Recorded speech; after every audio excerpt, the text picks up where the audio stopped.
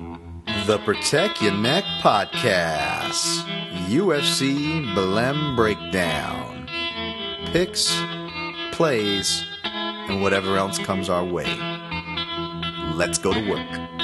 Hot air hangs like a dead man from a white oak tree. People sitting on porches thinking how things used to be. Dark night. It's a dark night. Dark night. It's a dark night. What is up, you savages? This is the Protect Your Neck Podcast, and I am your host, Dan Tom, analyst whose work you can find at MMAJunkie.com, and you can also find me 5 days a week on MMA Junkie Radio. But on this here program, the Protect Your Neck Podcast, we cover high-level MMA, and that's what we're breaking down this weekend for UFC Belem. It's Friday morning. This is being recorded. Not too bad, considering I've been waiting until Friday afternoon or evening. So that being said, it's still going to be a bit of an expedited version. I got a looming pre-surgery appointment for some pre-surgery tests. It's been back and forth with that. Just a quick update before we get into the breakdown and a few things off the top. But yeah, it's not fun, especially just dealing with people in the medical field now. I don't know if it's because, the insurance state of America or, this is Dan Tom's first time back with a certain medical company who will go unnamed. And it's just, it's not great. These, not great people to to deal with. I haven't dealt with a kind or comforting or competent person yet, to say the least. But at least I got surgery scheduled for next Tuesday. So good vibes my way. It's actually a really easy surgery, to be honest. It's just for a umbilical hernia, but hopefully it'll help cure a lot of the symptoms I've been going by. But kind of new/old developing things.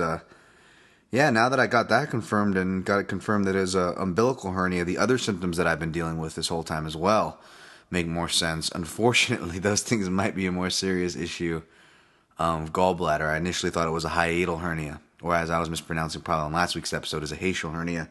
It affects acid indigestion, could explain the chest pains and heart attack feeling, the bloatedness in the right side, and a whole slew of other things that I'm going through. Apologize. I'm sure most of you could care less, and I don't blame you. But suffice to say, if I've been extra irritable and sorry ladies, if I've been extra of a cunt lately, that's been why.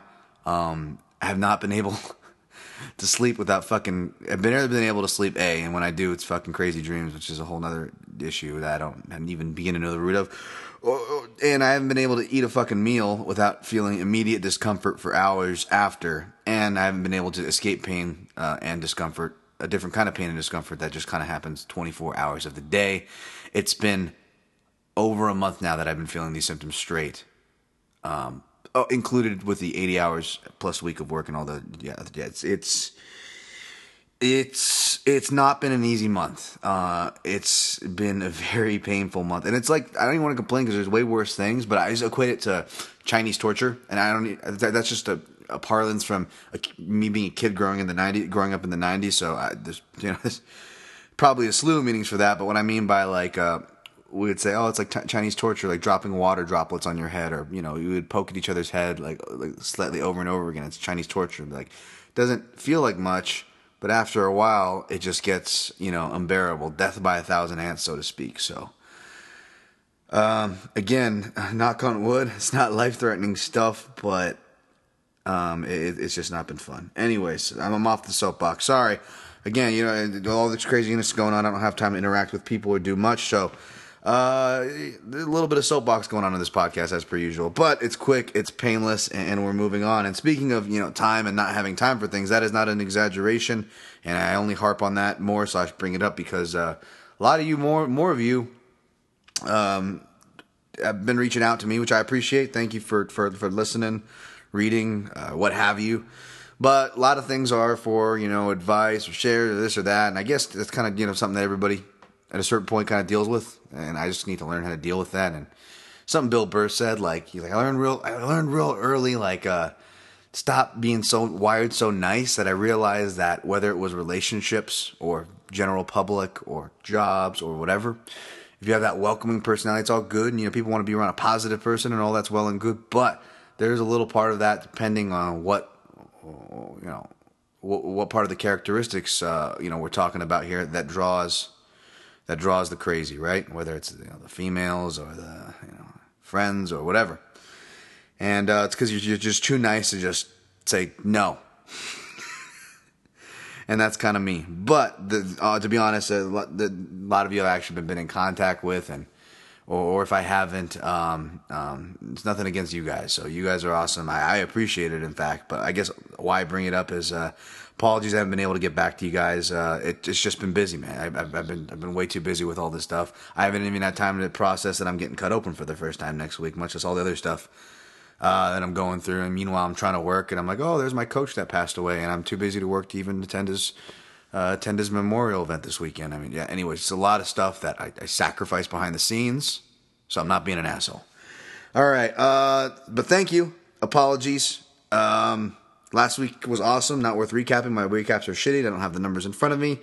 Amongst the new duties, bringing more kind of analysis articles, more fun stuff, with the title talk and super fights being, prominent. I did just a kind of a fantasy article, if you will, for fun article, if you will, just kind of analyzing Woodley's potential super fight possibilities, and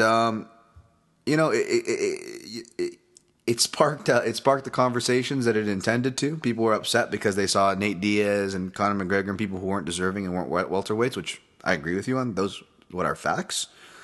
But I did my best to project what those would look like while interjecting more realistic, more names that I would like, whether it's your fantasy of a George St. Pierre or the one I'm championing for, Rafael dos Anjos. At the end, I do give credit and acknowledge Colby Covington, Santiago Ponzinibbio, Darren Till, Kamaru Usman. But at that point, you're doing too many names, and the article actually was supposed to be 3. I pushed for 4. Really wanted to make sure I secured RDA a slot. And but yeah, it's funny because a lot of the things I agreed on with people in the comments, but it kind of shows who actually reads the article, or they just look at the headline or look at the picture and then kind of flame you for it. No one actually really flamed me for it. It was just kind of general comments. I was happy with it, to be honest, and I'm happy. It actually did really well. So really, I thank you guys. But it kind of brings up that interesting point where it was like, don't get me wrong, I put a lot of work into it, especially because it was like my first one of these kind of pieces, so it took me longer than I initially thought. But, it's funny, you hear these conversations, and, I know my colleague John Morgan will bring it up all the time. He's like, oh, people always, give crap, oh, clickbait, why are you reporting on this, or why are you reporting on that? And journalists obviously have to deal with this way more than me, so I'm not complaining in the slightest. But I do kind of see their argument on it, where the general public that complain about that stuff are the same people, more or less, that are clicking on it because I've been doing breakdown articles for, over 6 months for Junkie, and for how long now, and put how many hours of work, hard work, every week into it. And this article kicked all those things ass put together, kind of a thing. Maybe not exactly, but you know what I'm saying? It did really well. So even someone like me who, is a contrarian when it comes to the super fight things, and, with that talk and whatnot, if anybody is, but, so I agree with you on that point, but, it's true. I'm seeing it firsthand, it's what does that say about our sport? I don't know. That's an argument for another day. We're going to get to UFC Belem. I just wanted to thank you guys, though, for clicking, sharing, and sparking the conversation. Again, you don't have to agree with me, or you don't even have to like the article, but the fact that it sparks the conversations and whatnot, and just even if it's just for fun shit, that's always fun. All right, UFC Belem, pulling it up right now. We're going to go as normal on the show, bottom to top. I believe it's Polyana Viana versus Maya Stevenson, the female opener. This one, the only thing I have is Polyana for my DraftKings. Essentially, she's going to be a lesser representative of the more pricier picks. So, and I think she can possibly get a finish here, if not score a lot of takedowns and a lot of damage to where it's going to look really ugly, because there's a big skills and physical gap, I believe. No offense to Maya Stevenson. it's just I didn't watch the show, but just going back and watching, her fight with Sajara, going back and watching her King of the Cage fights from before then, it's rough, man. I mean, she's got really good boxing technique. She used to be an amateur boxer, but there's just not a lot of substance there. It's like she's competent and she knows what she wants to do in other areas, but doesn't really have the tools or wherewithal to do them when put in certain spots. And I think Polyana, who is much more accoladed on the ground and more skilled there, I think she can also hang with her on the feet. I mean, it's tough that there's very spotty sample sizes of both, so please don't take this as sureness, because I assure you I am not sure at all when it comes to these kind of fights. But, Polyana appears that she's got some pop. She can strike coming forward. She can counter. Just your typical Brazilian shoot box Muay Thai style. But yeah, I mean, she also has that physical edge too. Like I talk about these Caitlin Vieiras and stuff, and that physical edge goes a long way too. So we don't know the ceiling on the physical edge. We obviously don't know the ceiling on the skills, but from all reports and everything I've seen, looks good. Looks a clear level ahead above her counterpart Stevenson. So she is the pick. No plays. Again, just took Polyana on fantasy for some strategic purposes there. All right, next fight, Davison Figueiredo versus Joseph Morales is on the avoid list because this one's tight. I mean, this is like a spot where, your classic Team Alpha Male guy can upset. They've been doing so good lately. You got to give shots to Team Alpha Male. Joseph Morales is a guy they've been talking about for a long time. That was somebody that Sympathy Calvillo used, I think, her first or second post-fight speech to give credit for to get on the UFC. Sure enough, he shows up. He wins an impressive performance. I might have took Sanchez. I don't know. I can't remember if it was closely lined or not. I think it might have been a more widely lined than I thought, but I thought it should have been another kind of like this situation pick 'em on the avoid. But Morales got it to the ground, but not by pulling guard like he normally does. He landed a nice right hand. It'd be interesting to see more where his striking is. I was really hoping to see some wrestling, but because that was the thing when you break down Figueiredo, or maybe he could lose there. I'm not sure if I took Brooks or Figueiredo. I think I took Figueiredo. I don't know or care. It's not a confirmation bias or any pride attached. I just think I picked Figueiredo last time without looking offhand.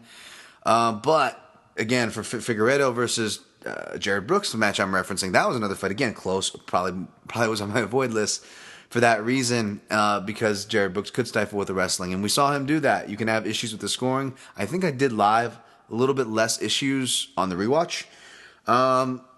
Nevertheless, ultimately comes down to more questions about Morales, less questions about Figueiredo, who has this scary, spooky accuracy and power, especially for a flyweight, and he has tough making the limit, so clearly he's bringing a lot of weight down with him.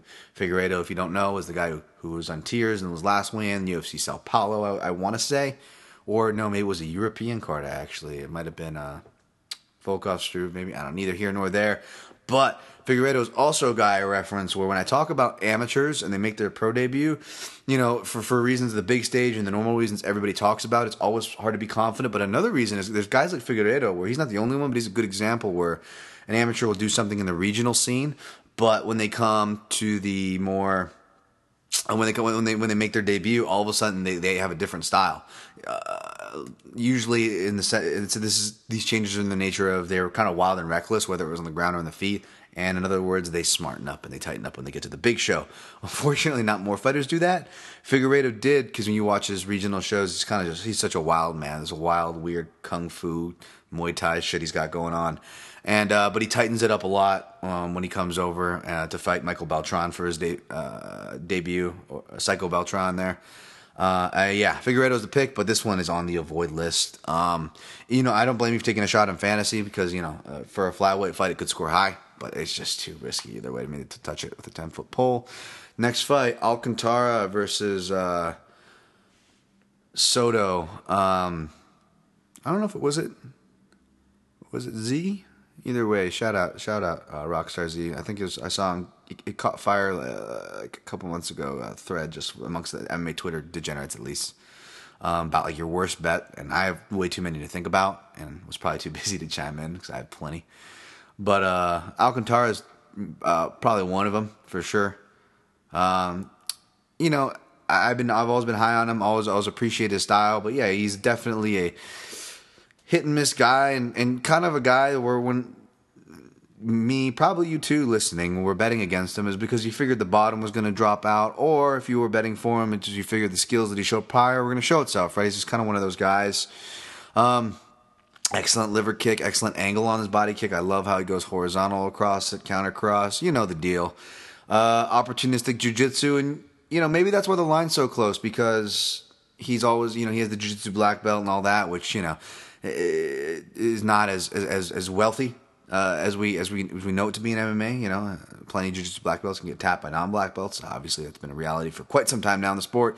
That being said, Yuri has reminded us recently that he can hit opportunistic submissions, even though he's also been culprit to them. And Soto, although was underrated, I don't know why. People don't realize the guy's a wrestler who embraced grappling for a while, much less even after he started doing stints on more popular shows like EBI. I was like, I don't understand. He's not going to get. I don't think he's going to get subbed by Yaya here. I think he can survive, and I took him against Yaya. And that was a hell of a crazy fight, but a fun fight. But then he gets submitted by Vedrons. But that is a weird submission, that calf crank. That is one you get caught in.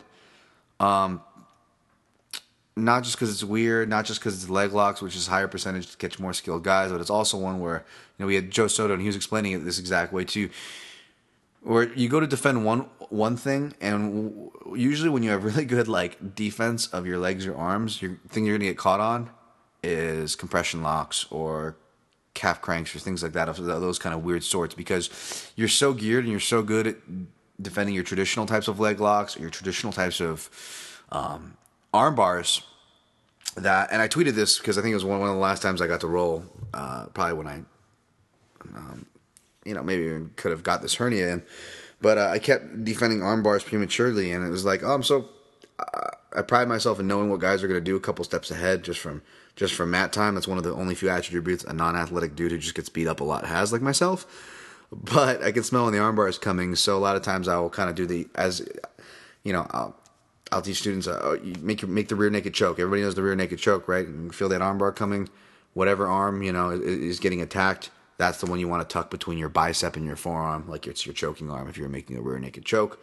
And then the other hand, just a little extra detail, I'll usually clasp behind their thigh, because the back of their thigh, when they're going for the arm bar, is trying to press into your face, and so they can get leverage. I'll usually, with the other hand, kind of cup the inside of their hand, and it creates a nice space to not just defend, but then it defends space to get up and stack, and you can then pass. I know it's radio, most of you don't roll, but for those of you, there's that share. But yeah, you open yourself to compression locks when you defend too soon, or if you're defending a certain takedown or certain submission, and you're going to leave that door open to roll, and you see Soto's kind of unaware what he's doing at first, and it's too late. And then Johns is actually really good. So again, I don't think we're going to condemn Soto for that. Soto's the pick here, not by much. Again, I'm not condemning or shitting on that line, so to speak. I'm just explaining why I think it's closer than maybe it would be, regardless of who you like. Excuse me. All right, I'm just probably going to push through the whole card, just get through fast, because I have a half hour before I got to wrap this up and start editing and get out the door. Next fight, Marlon Vera versus Douglas De Silva de Andrade, or Silva de Douglas de Andrade, whatever. It's too many names, de Andrade. I got Marlon Vera here. He's a slight favorite. Sorry, I don't have odds right in front of me. But yeah, I just essentially think it's gonna, his pace and pressure is he's gonna be able to outwork him. Marlon Vera, he started off his career as a southpaw. He started shifting stances, more of a process to it, to now where, at least recently, he's been primarily fighting toward orthodox, as an orthodox fighter. But then he'll shift stance mid combinations, getting better at using his straight punches for connecting pieces as opposed to being so wild. And his fight IQ is improving, and I like to think that's because, again, gotta listen to MMA Junkie Radio for this reason. A lot of interesting tidbits. But he's been working with the Spanish broadcast team for the last year, apparently, or close to it, and doing a lot of prep, which explains part of his step up on promotion, why he's been learning English, and just stepping up his game in general. But part of that, he's been stepping up. The most important part is the mental game and prep and learning how to study tape, to where even when Soto was on the program, was training at Team Oyama, he was saying that Marlon Vera actually helped him with his game plan because he's so deep in the tape, especially when it comes to these South American guys that he's getting matched with. And And yeah, so I think he's going to learn from the lesson because his last visit to South America didn't go well, but he still made a good account for himself, especially in that third round against John Lineker. Was able to take his power, and John Lineker's on a different level than Andrade, but they are very similar in style. So just like it was with Rob Font, when Rob Font, even though I'm bad at picking Rob Font's fights, that was a fight that I picked correctly and spot on with the arsenal to how it was going to happen. Was his fight versus Andrade. And Rob Font, granted, is a different fighter than Marlon Vera. That's not the comparison I'm trying to make here. But as far as they got the same fighter progression, they both lost to Lineker and got to make it up against Andrade. Now, this fight hasn't happened yet. Maybe Marlon Vera won't make it up to against Andrade, but that's how I see it going. Against a more stationary, not as fast fighter and more limited fighter, in my opinion, and Douglas De Silva. Andrade or Silva D. Douglas, the fucking whatever the fuck. All right. Oh, I took Vera inside the distance plus 344. It was a little higher than what I thought it maybe should be for what I feel is the most likely outcome because I think he's going to submit him. Even if Vera, with his limited to lack of wrestling that he showed in previous fights, the opportunism that he creates and Douglas Silva Andrade's willingness to go into those shitstorms, I think he can get subbed. And more importantly, I suspect Chito Vera, who's young and should only be growing, I think he's going to be growing faster than we think and may have some new tools. All right, next fight, Alan Patrick versus Damir Hadzovic. Another play. Hadzovic is a pretty big dog. I want to say he's still, he came down a bit from like plus 270s-ish to plus 210. He's always been criminally underrated. People finally now, after his knockout, are catching on. But stumbling on this guy in Cage Warriors, I was impressed to the point where even I know it's not impressive and sounds maybe even crazy to now, but I actually took him. I officially picked him, and that's on mixedmartialanalyst.com, whichever card that took place on. But I officially picked him over Maribek Taizumov. Just because I thought he was going to catch him in that crucial space where Taizumov liked to make his money, and Taizumov was great and deserved the hype before then, but really is looking like he's stepping up on the level and deserving the hype now, and really upped his boxing in the last few years. So really, is it that bad of a loss? I don't think so. And so I stuck with him. I thought I was going to shine through, that he was going to be able to defend, because he actually came from the Bosnian Bomber, even though he looks like a scary motherfucking Terminator motherfucker like he is. He came actually from the jiu-jitsu side of things. Well, he actually was like a bodybuilder and strength trainer or whatever, but he came from the grappling side of things and did that first and then got an MMA through that route. So kind of interesting, but he's a natural striker, he not just his feel for it, but even his technique, keeps his feet below him, stays on balance when he strikes, throws with power because he stays on balance, and has these springing knees that almost fling into front kicks that he throws either intercepting fashion, like a more aggressive Donald Cowboy Cerrone, or in the clinch and off the brakes. He is real dangerous off the brakes. I mean, that finish of John Maguire is what just sticks in my head, because that's how I stumbled upon Damir Hadzovic. I was like, oh, what's John Maguire been up to? He's over Cage Warriors up here. I remember him from the UFC. Fought DeMarcus Johnson, some other guys. What the fuck's this gypsy up to? And I was like, holy shit, he just fought a Terminator. Who's this guy? And that guy was Damir Hadzovic. So I'm rolling with Damir again here. Alan Patrick's a weird guy, which makes it easy to underestimate with his style, because it's very flamboyant.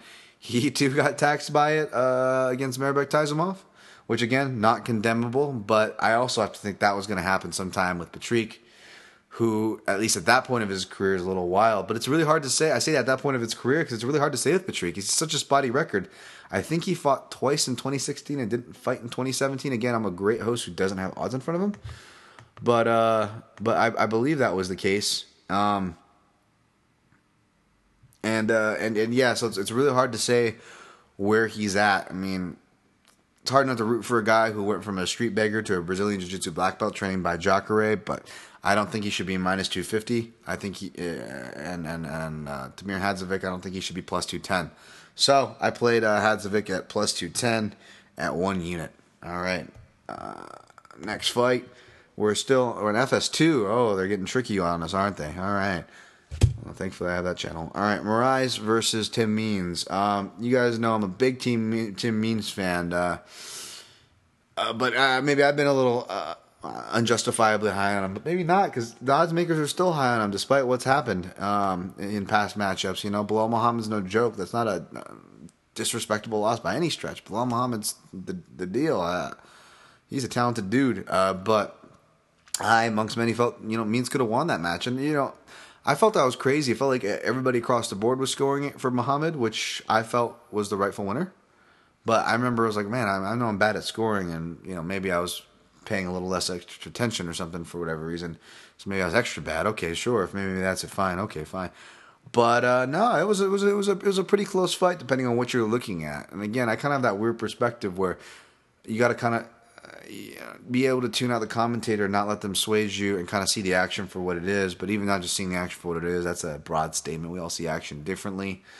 But there are those certain fights where I don't want to say, I'm more skilled I am, more experienced I am, more that. But there are certain things where it's leave me out of it. But I'll just say the people that side with me are usually people that have experience having punches and kicks thrown at them for a minute.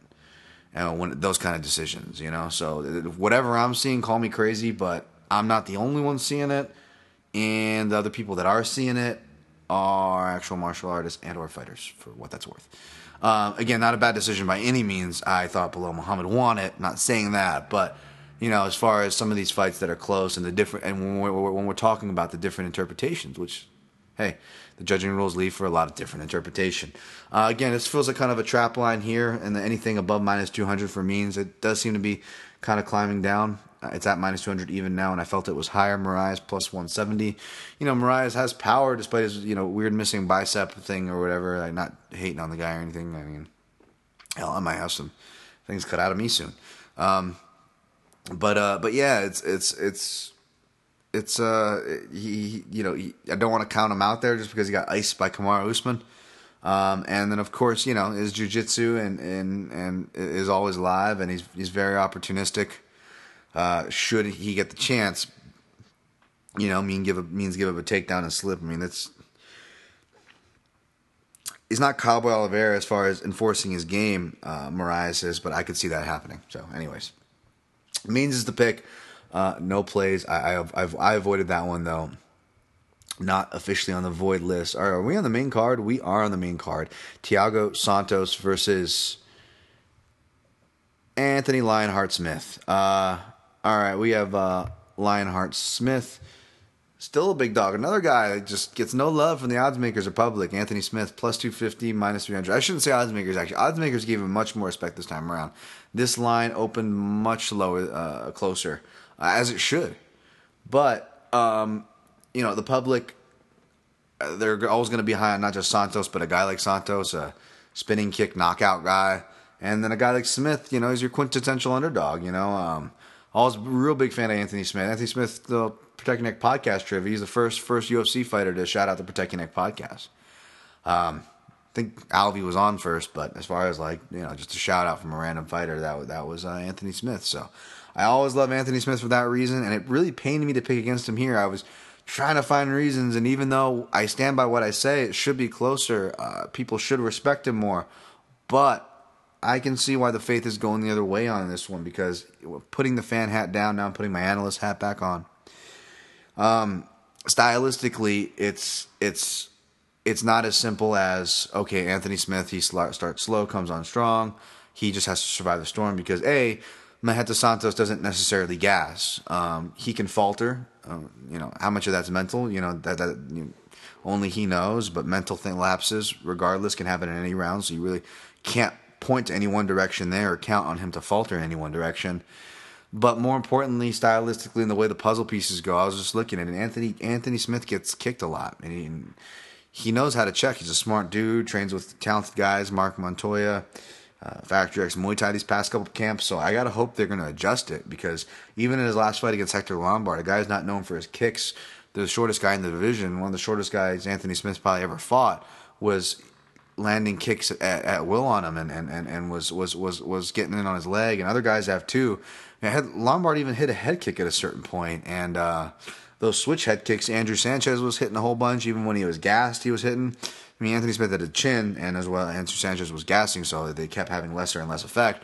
The fact is, he's getting hit by these things, and even the biggest detractors of Thiago Marreta Santos will admit that if you were to pick one fighter to not get kicked from at middleweight, since Anderson and Vitor aren't in their primes, yeah, Marreta Santos should be on the top of that list, which, by the way, I believe he's number 4 for most knockouts at middleweight and will tie for number 3, I want to say, with Anderson Silva, with just one more knockout.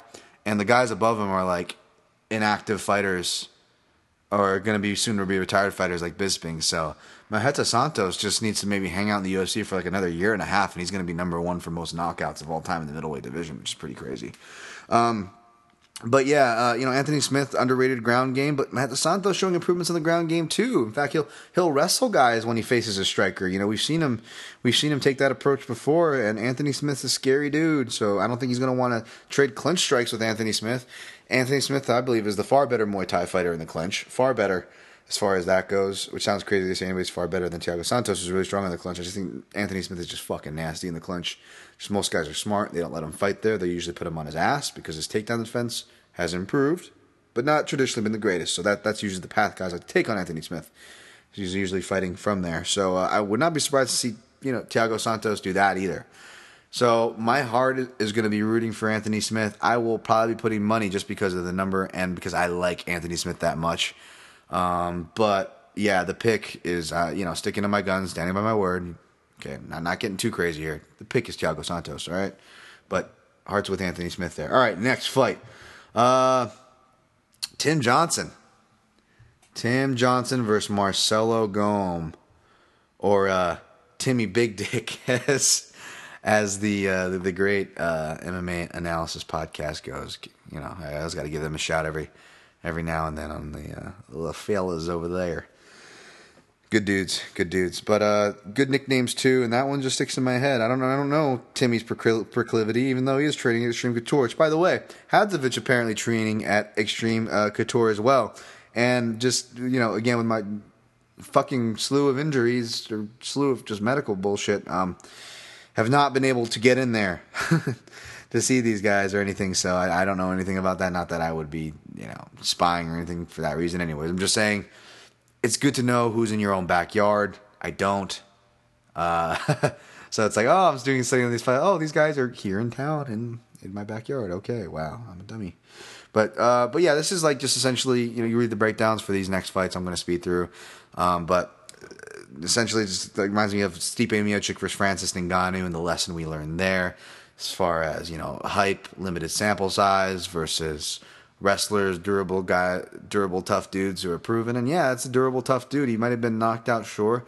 It was a perfect shot, which, by the way, from a heavy hitting guy, heavier hitting than Gome. He's bigger, so yeah, maybe. But we're splitting hairs at heavyweight. That's not what I'm making the crux of my argument on. What I will say though is Tim Johnson didn't go into that fight 100%. He was only able to train like a couple weeks of it. Had a shoulder surgery, the right shoulder, I believe. The hand that he was having issue getting up to defend those punches there. The left hook that got him, and then got another perfect shot behind the head. Again, hard hitting guy, perfectly placed shots. Not taking away from Albini, but again, you're kind of putting these puzzle pieces together. He's shown durability before. He's been in kind of similar spots with Marcin Tybura, though Tybura wasn't as hyped, though. He should have more justified reason, at least at that time, to have been hyped than Gome, because at least at that time, Tybura fought better guys, more experience, and has more on-paper skills and threats, at least shown, than Gome. Now, Gome could disprove all that in one fight, and if I were a betting man, I'd bet he'd disprove that in a couple fights. He's got a great future. But, everyone's, must go and all that bullshit, and, he hasn't been tested yet and all that normal stuff. You know the dynamic here. That's essentially what I'm playing. My favorite underdogs are durable southpaws who can wrestle. That is Tim Johnson. Does that mean he's going to win? No. Does that mean he's not going to get knocked out? No. But there's more knowns than unknowns with him in comparison to Marcelo Gome, and that is a fact. Can understand why he's favored or why public opinion's on him, but I'm on Johnson here. Also, Johnson's on the fantasy team, along with Marlon Vera, who I already talked about, Damir Hadzovic, who I already talked about, and Anthony Smith, who I just talked about. So a very dog-heavy, kind of unique DraftKings lineup here, which caps off pretty low under the salary cap. And that was kind of the angle, along with, of course, the most important, something that goes pretty congruent with my analysis. yeah, that's how I went about that.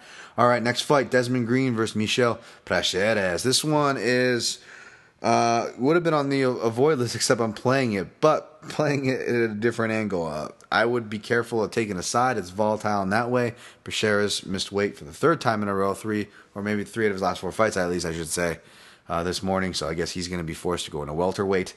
Glad the fight's still on. Des Green, man, has fought at welterweight before too. I don't know how Des Green ever looked or ever fought at featherweight, but he's deceptively experienced. He's only lost to good guys. He is very live in this fight, as I explained in my breakdown. He's a very good defensive fighter, not just with his wrestling, which he was a Division I All-American, a seeded one at that, but he's striking too, from his time spent with Faraz Zahabi, and now he's taking that defensive fighting, that jab, and he's built upon those, added to the fundamentals, and can build offense a little better, although he still doesn't throw enough under Henry Hoof, where he's working now in Florida.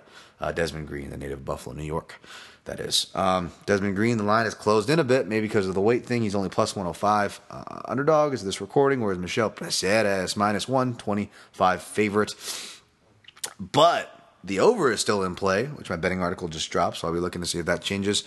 I'm not a big total guy. I'm not a big believer in them or anything like that. But with this card being full of firefights, high intangible matchups, or the confident picks, which are very few and far between, inflated, out of range, it forces old Dan Tom, as usual, because I don't do my betting articles till Friday, to get a little creative with the lines. And, of course, creative as in being real, because I'm not going to get creative in the other way, as in fake stuff or just, give you bullshit. It's got to be stuff, again, first and foremost, consistent to my analysis, like everything. And my thoughts and my beliefs and all whatever that bullshit, whatever you want to classify it. But, yes, whatever is concurrent and playable as far as that goes, because as you know, picking fights and betting fights is different. Of course, I'm a little better at picking than I am at the betting, if I'm being honest. Y'all know that, but you still come back anyways, because I'm giving you the hardcore analysis, and when you do the math on my numbers and the consistency, it ain't that bad. It ain't that bad. But of course, this is for entertainment, the betting side of it. The picks, though, I do take a little more serious. The betting I take just as serious, because it's best off the picks. Dan, shut up. Just get to the thing. I play the over here. Sorry. Ugh. Lack of water. I need water. I'm a little dry mouth from talking straight. I was running empty on words there to collect myself. But yeah, playing the over minus 235. Essentially, kind of like my canary in a coal mine theory. That's been going well. Another thing, if you track here on this year's show, when we talk about these angles, they usually come through. It's a very important fight for both guys. Desmond Green needs an important performance. He's only 1-1.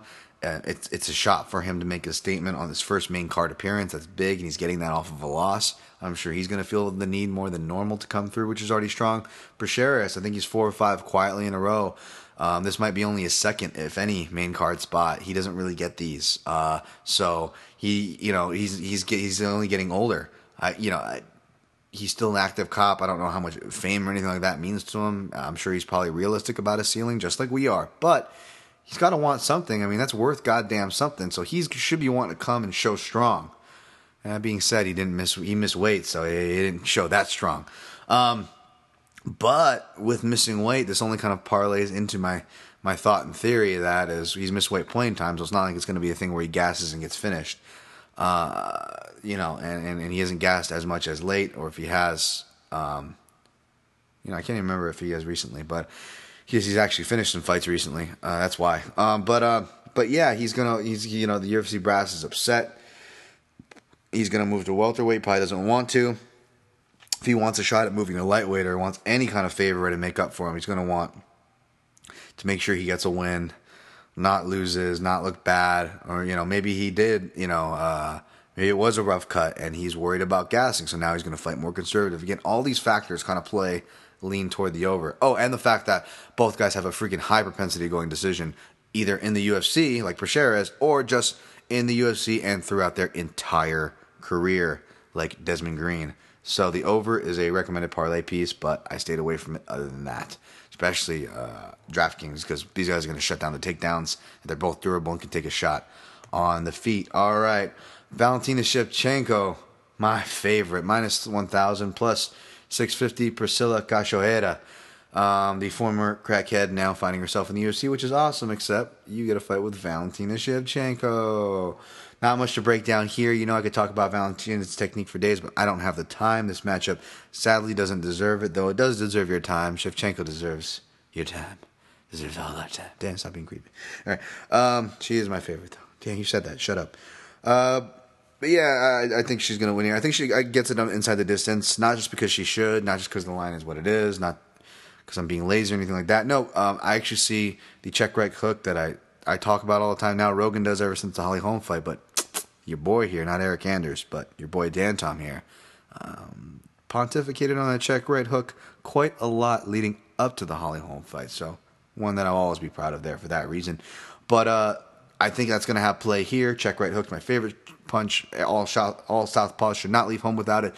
But it comes in handy against reckless and aggressive fighters, which is what Priscilla Cachoeiro is. And it's one of those things. She's super durable, Priscilla is. Maybe she fights a little smarter. I don't think it's going to make a difference. I don't like what I saw. I don't want to be rude and jump in on what Capozzo and what other people were saying on the pads, but they're absolutely right. It was really disturbing. It looked like you're teaching a beginner how to work some pads and doing drills in a class. And that was the open workout for pad work for arguably one of the best pound-for-pound female fighters. I would say number 2 spot. Because Joanna Jędrzejczyk just lost. She beat her 3 times. And you can go ahead and give Cyborg, I'm sure. Or Nunes or somebody would probably make that argument. So that's why I would just put her at number 2. Although she's number 1 in my hat there. My hat! But yeah, that's the pick is Shevchenko inside the distance. All right, this one is another volatile one. It is on the avoid list. Along with Smith and Santos, by the way, was also on the avoid list. Pedro Munoz versus John Dodson. Pedro Munoz missed weight, which is weird because he's never been a big bantamweight. He came in at 140. I don't know if he was enjoying some hometown Brazilian food or what, but he's plus 155 dog. This line hasn't moved much. Minus 175 versus Dodson. And it really shouldn't have moved much. I mean, it's tough. I mean, Dodson has faltered against guys like Lineker and Moraes, though they were close fights. You could argue that he won. But they were pressure guys, and the reason I wouldn't argue that he won, even if you could, because Dodson is just so reluctant to throw, and his knockouts are coming less and less these days. So his reluctancy to throw are causing not just for kind of frustrating fights to watch sometimes, or long fights that go to decision, but close fights, and they're costing him, right? So the time is now, if he's going to correct that at 33 or 33 years of age as a bantamweight, which is getting up there, and he's deceptively long in the tooth. If you kind of look at his resume, he's been around for a minute there in New Mexico, training in Jackson Wink and fighting regionally. But yeah, so he's got. But the good thing for Dodson is he is still adding tools, left kicks and whatnot, and improvements under Brandon Gibson, and his left hand, his money shot there is going to be live in this fight because left hands from both stances have been the common culprit for Munoz, whether it's left hooks from Jimmy Rivera, or even from Russell Doan and Justin Scoggins from the southpaw stance before they jumped into guillotines or got guillotined in Doan's case. But yeah, or boa choke, I should say, is what I like to call that guillotine that he hit on Russell Doan. So sick choke. But yeah, those have been his common culprit. And as much as I've been wrong about being betting against Pedro Munoz, and I like Pedro Munoz more than Dodson, and I never feel comfortable betting against John Dodson, and I am 2-0 betting against John Dodson. All those things would lead you to believe that, damn, well, why didn't you just side with Pedro Munoz if it's a close goddamn fight? I gotta believe John Dodson has been taxed for his mistakes. Pedro Munoz, not necessarily as much. He's lost some close decisions, but he gets tagged, and the guys end up jumping in or shooting in on him for inexplicably almost sometimes. And he takes the damage, even though he gets hit with a lot of damage. And when he does make the decision, he doesn't show signs of fatigue. He's always breathing heavy, and I'm just like, how long is this going to last? How long is this reckless pressure going to last before it catches up to him? And so I guess that's where my pick comes from, but I'm not counting on it. He's training an American top team. Gotta imagine he's adding in a lot of tools there and improving, like a lot of these other Brazilians and other fighters who go there have traditionally and as of late. All right, last fight. Eric Anders, minus 265, coming down a little bit, maybe because of the weight miss. Plus 225, Lyoto Machida. I don't know. I felt bad. I felt like I was upset about talking about this in the show earlier. I just feel like I've talked about this show so much. Or I've typed about it a lot because Eric Anders, just because it's, I always work on the main events first, so they get the most run. you end up talking about it the most. Then if it makes another run on your betting or fantasy, which it did on both, there's more writing to be done and a little more research on a different type of research to be done on those ends. So yeah, I was a little burnt by this matchup and reciting stats on it. And I recited so much stats on it that I got it wrong. I actually been saying that Lyoto Machida's been getting knocked out his last 3 fights, which technically isn't true, but you know what? I will stand by that because even though he got submitted by Rockhold, like Lyoto Machida got knocked out in that fight like twice. Like he gets elbowed, like almost borderline downward elbowed to the back of the head. It's a weird angle, right? At the end of the first round that has him like he doesn't know where the fuck he is after that. Like they could have stopped the fight. He's stumbling. He looks like a fucking mess, right? He goes from 7 to 6 to 1 out of 10, right? He just the power level just drops, and then he gets then he slips or whatever or gets dropped again. I can't remember, but then he gets pounded even more and pummeled, almost like TKO'd again before he gets choked out. That's why he tapped so fast because the ref probably was giving him a little too. I want to say I think it was a Yamasaki in Florida stoppage, or maybe I'm thinking thinking wrong there, or no, it was New Jersey, but it might have been Yamasaki still.